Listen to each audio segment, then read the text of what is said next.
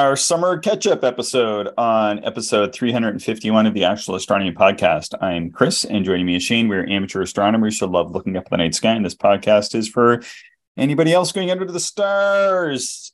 I joined an astronomy club, Shane. I saw this. So tell me more. Which club? Well, typically I was just a member of the Royal Astronomical Society of Canada, but not affiliated with any club for, holy cow, like maybe 10 years or something like that, which is fine. And I know lots of other people, but then there was like a few things. The main thing being that I recently had gone back to Kitchener-Waterloo and visited with a bunch of friends there. And I was thinking, well, I think the centers get like $10 or something when you sign up. And I thought, oh, maybe I'll just, and they were joking about me joining from so far away. So I thought, I'm just going to join because they might as well get my $10. And we're going to try to do a couple other things over the next year or so. And I thought, oh, it'll just be fun to join. So anyway, so I was like, I'll just join and do that. There's also sometimes I need to know some information from the RASC, and it doesn't get communicated to me because I'm not a member of a center. Mm. So I just don't know sometimes important details. And when you're a member of the center, I think you get that sent out. I'm not sure why they don't send it out to us unattached members, but typically they don't. So then, yeah, I was kind of getting a hard time by the board when I was asking for information. They told me to contact my rep, and those people are no longer on the board of the RASC. But regardless, I was kind of like, yeah, I don't have a rep because I'm an unattached member, and they kind of were turning their noses up at me. And I was like, yeah, you know what? I'm just going to join a center, and then I'll have a rep. And and I like the KW Center guys, so I'm going to try to get back there every once in a while and observe and go eat griddle and drink beer and stuff like that. It's all fun. Right on. That's cool. Yeah. How about you? What's new with you? Lots of solar observing. A little bit of just naked eye nighttime observing, but really waiting for more darkness. The nights, like astronomical night, is still kind of short, although it's about to change here with this August new moon. So yeah, not a lot else to report other than that. The thing you and I were just briefly talking about here before this episode before we pressed record, is in Grasslands National Park. I went there for a hiking adventure. Didn't even bring a telescope. I went during full moon and stayed in what's called an authentic, which for listeners who may not be aware of that, it's like a permanent almost cabin-like structure that you can rent at the national park. It has beds and tables and stuff like that. And it's kind of a unique design. It's an A-frame, but the roof is like this heavy-duty canvas that is, I think, used. I think the Army uses it here actually in Canada as when they're setting up headquarters or operations all over the place, they can deploy these things quite quickly. And anyway, I stayed in one, and it was a really good experience. And what I really liked about it is I think it will facilitate an afternoon nap, which, for astronomers, that might be one of the most important things on an astronomy weekend next to good weather, is the ability to sleep during the day, because you're up all night. And if you're not able to catch up on some of that sleep, the weekend just gets a little frustrating for me. And, night 2, and if you're there for a night 3, you just don't have the energy anymore, if you're not able to recoup some of that sleep. So I'm excited for this potential. These authentics, they've been available for a long time. I've just never really considered them. Yeah. And so I'm glad that I was able to try one out. And like I said, it's a bit of a game changer. I'll certainly be looking to rent these in the future whenever I go to Grasslands. Yeah. And I know it well. Like, that's one of the reasons why we end up buying a really old busted up cabin, because just being able to get in out of the sun and rest up during the day. And like, if we were camping a lot, but then if I wanted to do astronomy and my wife was along, it's not like a great time for her, like it's fine once in a while, but when you're doing this every new moon, and then she's kind of sort of stuck alone in a tiny tent, sometimes in some, pretty remote places. Like I said, once or twice a summer is fine, but like, once a month, it starts to wear, and she just wants to sort of sit and read a book. And then you're like, hey, can you turn on a red light instead of a white light? It's like, no, that's not a good permanent solution. And yeah, like you said, to be able to sleep during the day, which I do from time to time, especially on good observing weekends. But it is a game changer to have an indoor place, like regardless, because like even here, like I go out and check out the night sky every night, and able to do that. Sometimes when you're just camping out in the wild, it's just a matter of packing to survive and then surviving the experience, and the astronomy ends up being compromised no matter how you do it. So yeah, very true. So let's see. Observatory. I was telling you a little bit about the observatory. Slowly coming along, very slowly now. We were delayed by parts. We're into the part of the project where the roof is on, the walls are up, the rails are on. It will roll back, but we need to put tie downs to keep the roof, from flying off when it is in the closed position. We need to put tie downs so that the roof doesn't go flying off when it's in the open position. And so in the meantime, it's just screwed down. So it's basically just a shed with a really crappy gazebo on the back right now. And it's probably going to take about a month to really get it, to get all these little parts and everything like that working. So that's where that is. Yeah. In any kind of build like that, it's always that last 20% that takes 80% of the time, all of that finishing work. Yeah. Yeah. Exactly. And like we had these, I wanted to get these semi-transparent roof panels that Richard Berry recommended. And we got the panels, we got the screws, but there's like these palerins or whatever they're called to connect the panels to the roof frame, and couldn't get them, had to go to the States, had to order them. My order was all messed up. Ended up getting them for free, but they took instead of 2 days, they took 2 weeks or close to it. So I got those, and then they got the roof on, and then there's some finicky work that needs to be done with the roof. Need to put the pier in, need to finish putting the pier in, need to put the mount in, need to put the windows in, need to put the door secured on. The door is on, but there's no doorknob or anything. Need to run power to it, need to paint it. It's just each of those things is like days of work. That's where we are.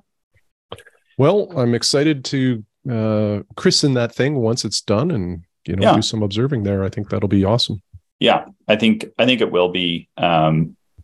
The spot, it's pretty nice. It's pretty dark, and yeah, I was observing last night actually with Kathleen, our friend Kathleen, who was our first guest on the show, and she was here, and we took the binoculars out and did some binocular observing for about half an hour or so, just as it was getting dark, and had to look at the Andromeda galaxy and the double cluster, and she even hunted up the coat hanger cluster. I was looking at the globular M22 and the Lagoon Nebula and the Scutum star cloud and stuff like that. And yeah, it was fun just to tool around. She's here for an event, so she had to drive into the city earlier this morning, so we didn't stay up too late. But yeah, it's a lot of fun. It's a reasonably dark place, and looking forward to having a permanent spot here.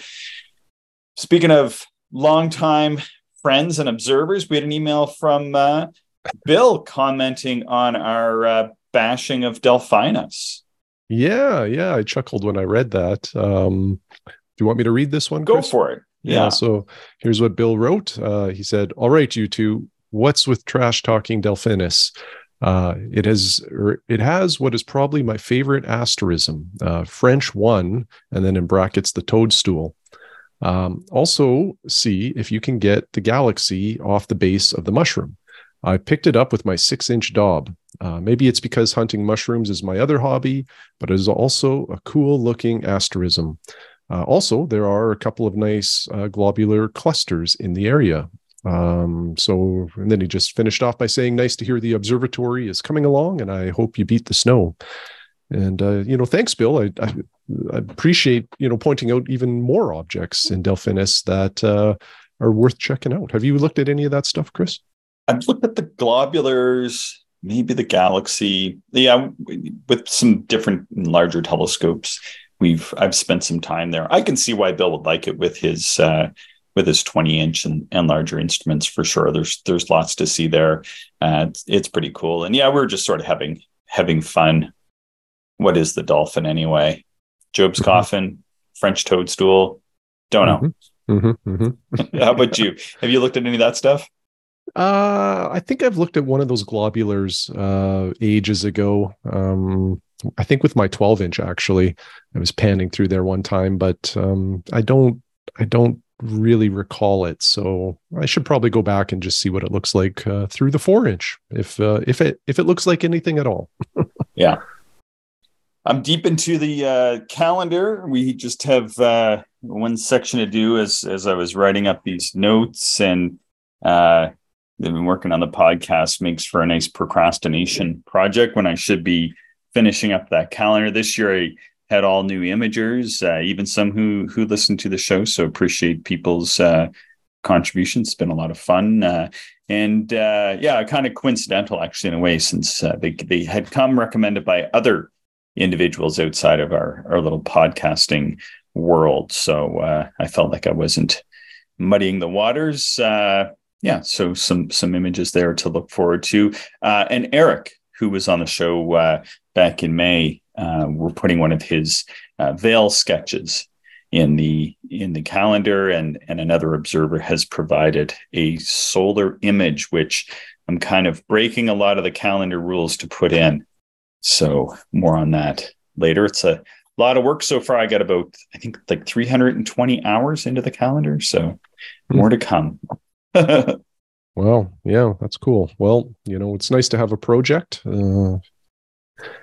just something to do when you got a little bit of downtime. So yeah, right, I have no downtime. It's just all projects around here. Yeah. Observatory, calendar, should be doing stuff for the handbook. And I have a regular job. All right. Robert Azumundi wrote, and he said, "Hi, Chris. Hope your summer is proceeding well. I just returned from the OSP, which is the Oregon Star Party. We had a great week there. People loved both binoculars. Two friends walked up to my booth, and one said to the other, 'Hey, this is the thing we heard on Chris and Shane. Are you the guy who was on Chris and Shane?' So that's cool." yeah that's I guess that's the right place to run into people that may listen to us. Yeah, man, I'd love to get down to the Oregon Star Party. That would be fantastic. Yeah, me too. Maybe next year. Robert goes on to say, one other recent development is I ordered some f4.5 50mm lenses and stuck them in the Magic, which is one of his binocular telescopes that you can look up in a past show. So focal length is 225 millimeters. All it requires is swapping out longer dry tubes. They work great. The edge really sharpens up compared to the f3.7.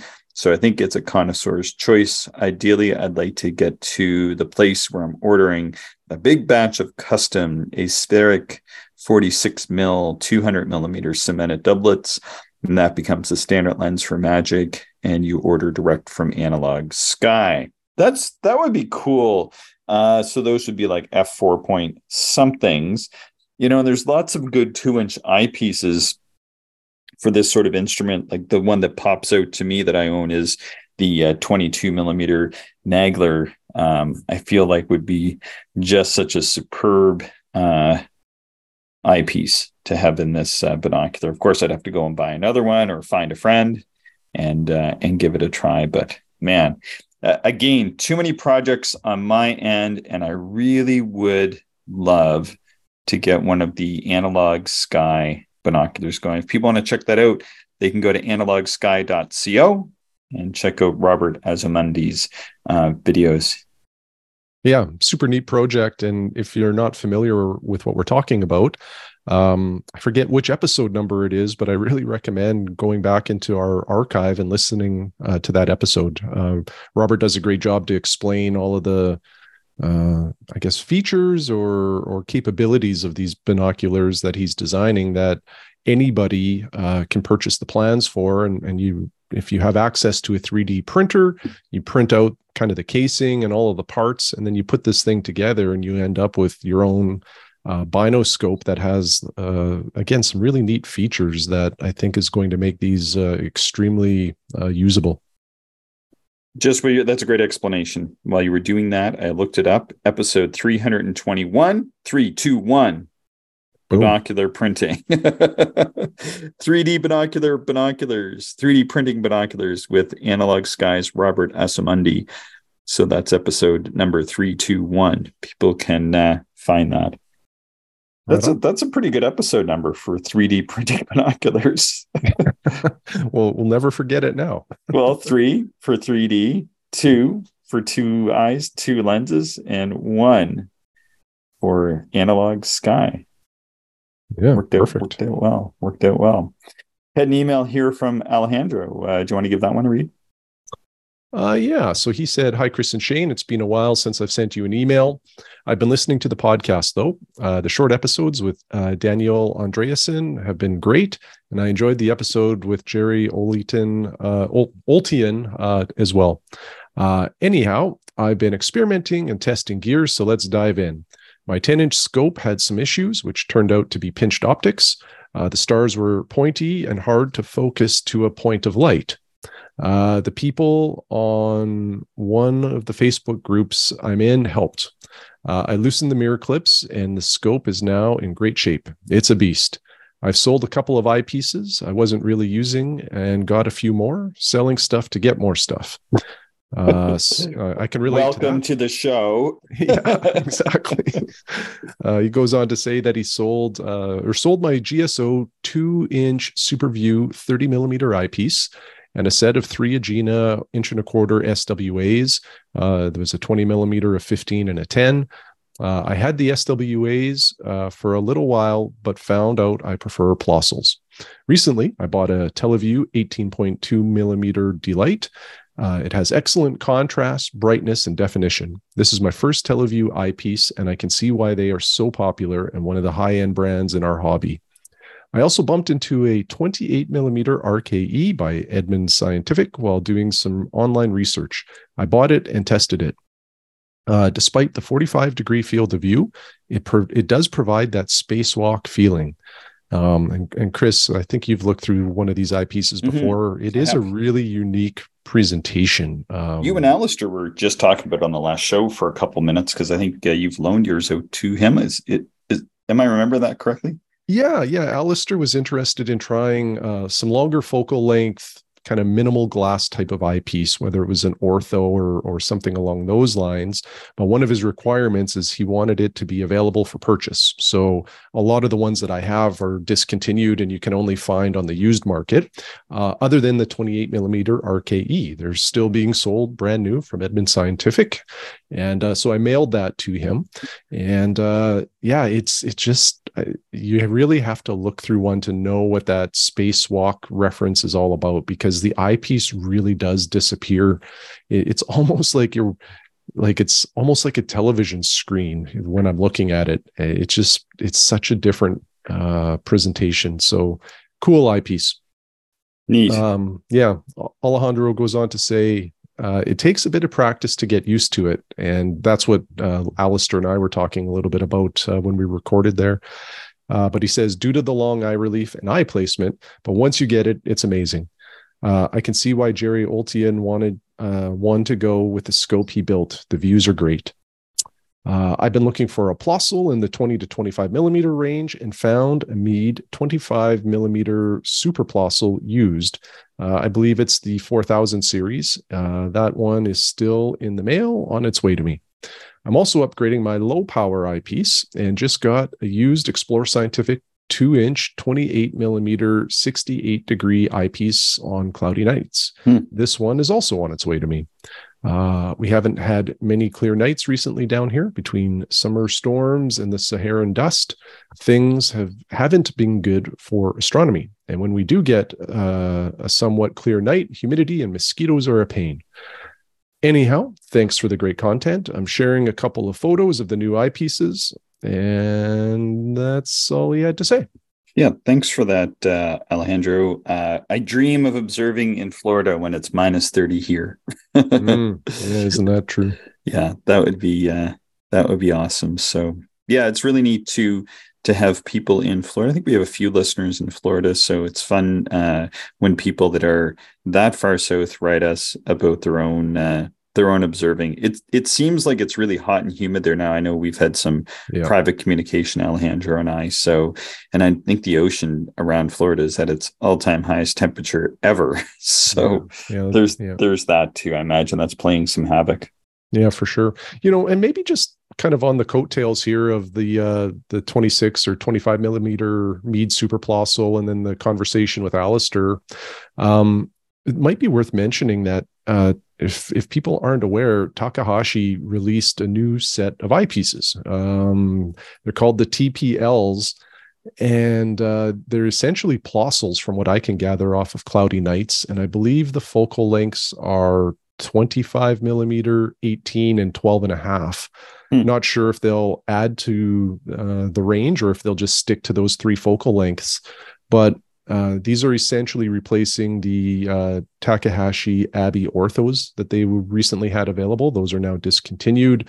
And then the Takahashi LE eyepieces that have been around for quite some time, I believe those are also discontinued.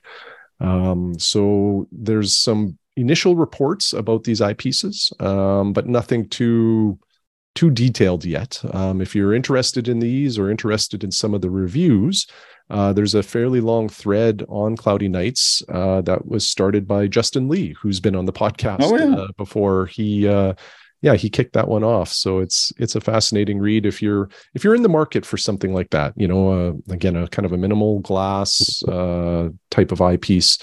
I'm certainly watching it. I'm not sure that I really need any more. I have all those focal lengths covered off with orthos and other styles, but very, very interested to see how these eyepieces get reviewed. Yeah, sounds good. Justin Lee also sent us an email. Clint wrote a response to Blake's recent set of episodes on some beginner tips. Clint says, "Hey guys, I enjoyed the show. It's Greek to me. I built a set of flashcards to help study them. If you download the app, then you should be able to access the 24 cards. This is for iPhone, and I don't know if the app is cross-platform. Check out the flashcards and it's www.brainscape.com/P/5 capital A capital Q 59 dash capital L H dash capital C capital S capital I capital U capital R." So if people get all that, they can check out Clint's flashcards. Pretty cool there. Have you checked those out? They're pretty neat. No, I did not. I might give it a go. Oh yeah, give that a go. Let's see. I just want to see if I have. I don't have his notes here from the Oregon Star Party. Here we go. This is from Justin Lee. I'm just going to read this sort of off the cup. It was a spectacular event at the Oregon Star Party, writes Justin. 7 nights of observing in a row. I saw M33 naked eye for the first time and possibly M81 as well. M13 was easy, even with one eye closed. Seeing M57 and M13 through Mel Bartel's 30-inch floored me. M57 had a very evident ring of fire around the outer perimeter, a pencil-thin red all the way around it. Wow, that's pretty amazing. Wow, yeah, that is amazing. The star color in M13 was just utterly breathtaking, so much red and yellow and blue, and so bright it was just a completely different experience to viewing through smaller telescopes. IFN could be seen arcing all the way around the globular. With a 22-inch, we observed galaxies down to 16.8 magnitude. I'm still trying to wrap my head around all the things we observed. Hope he had some clear nights and grasslands, and he included a really cool astro photo. It's a landscape showing the Milky Way and Dark Horse Nebula and some telescopes in the distance lit up with red. Thank you so much for that, Justin. Yeah, that's a great report. I have such a strong desire to look through a 30-inch telescope, but I'm also kind of scared because my desire to own one will probably dramatically increase. And, you get that aperture fever and it's hard to cure. Yes, there's only one cure. and that is more telescope. Yes. Yeah. And after our conversation with Alistair, I don't have much room for another telescope, so I don't know. We'll have to see. First, you get the telescope, then you get the bank statement. Yeah. Yep.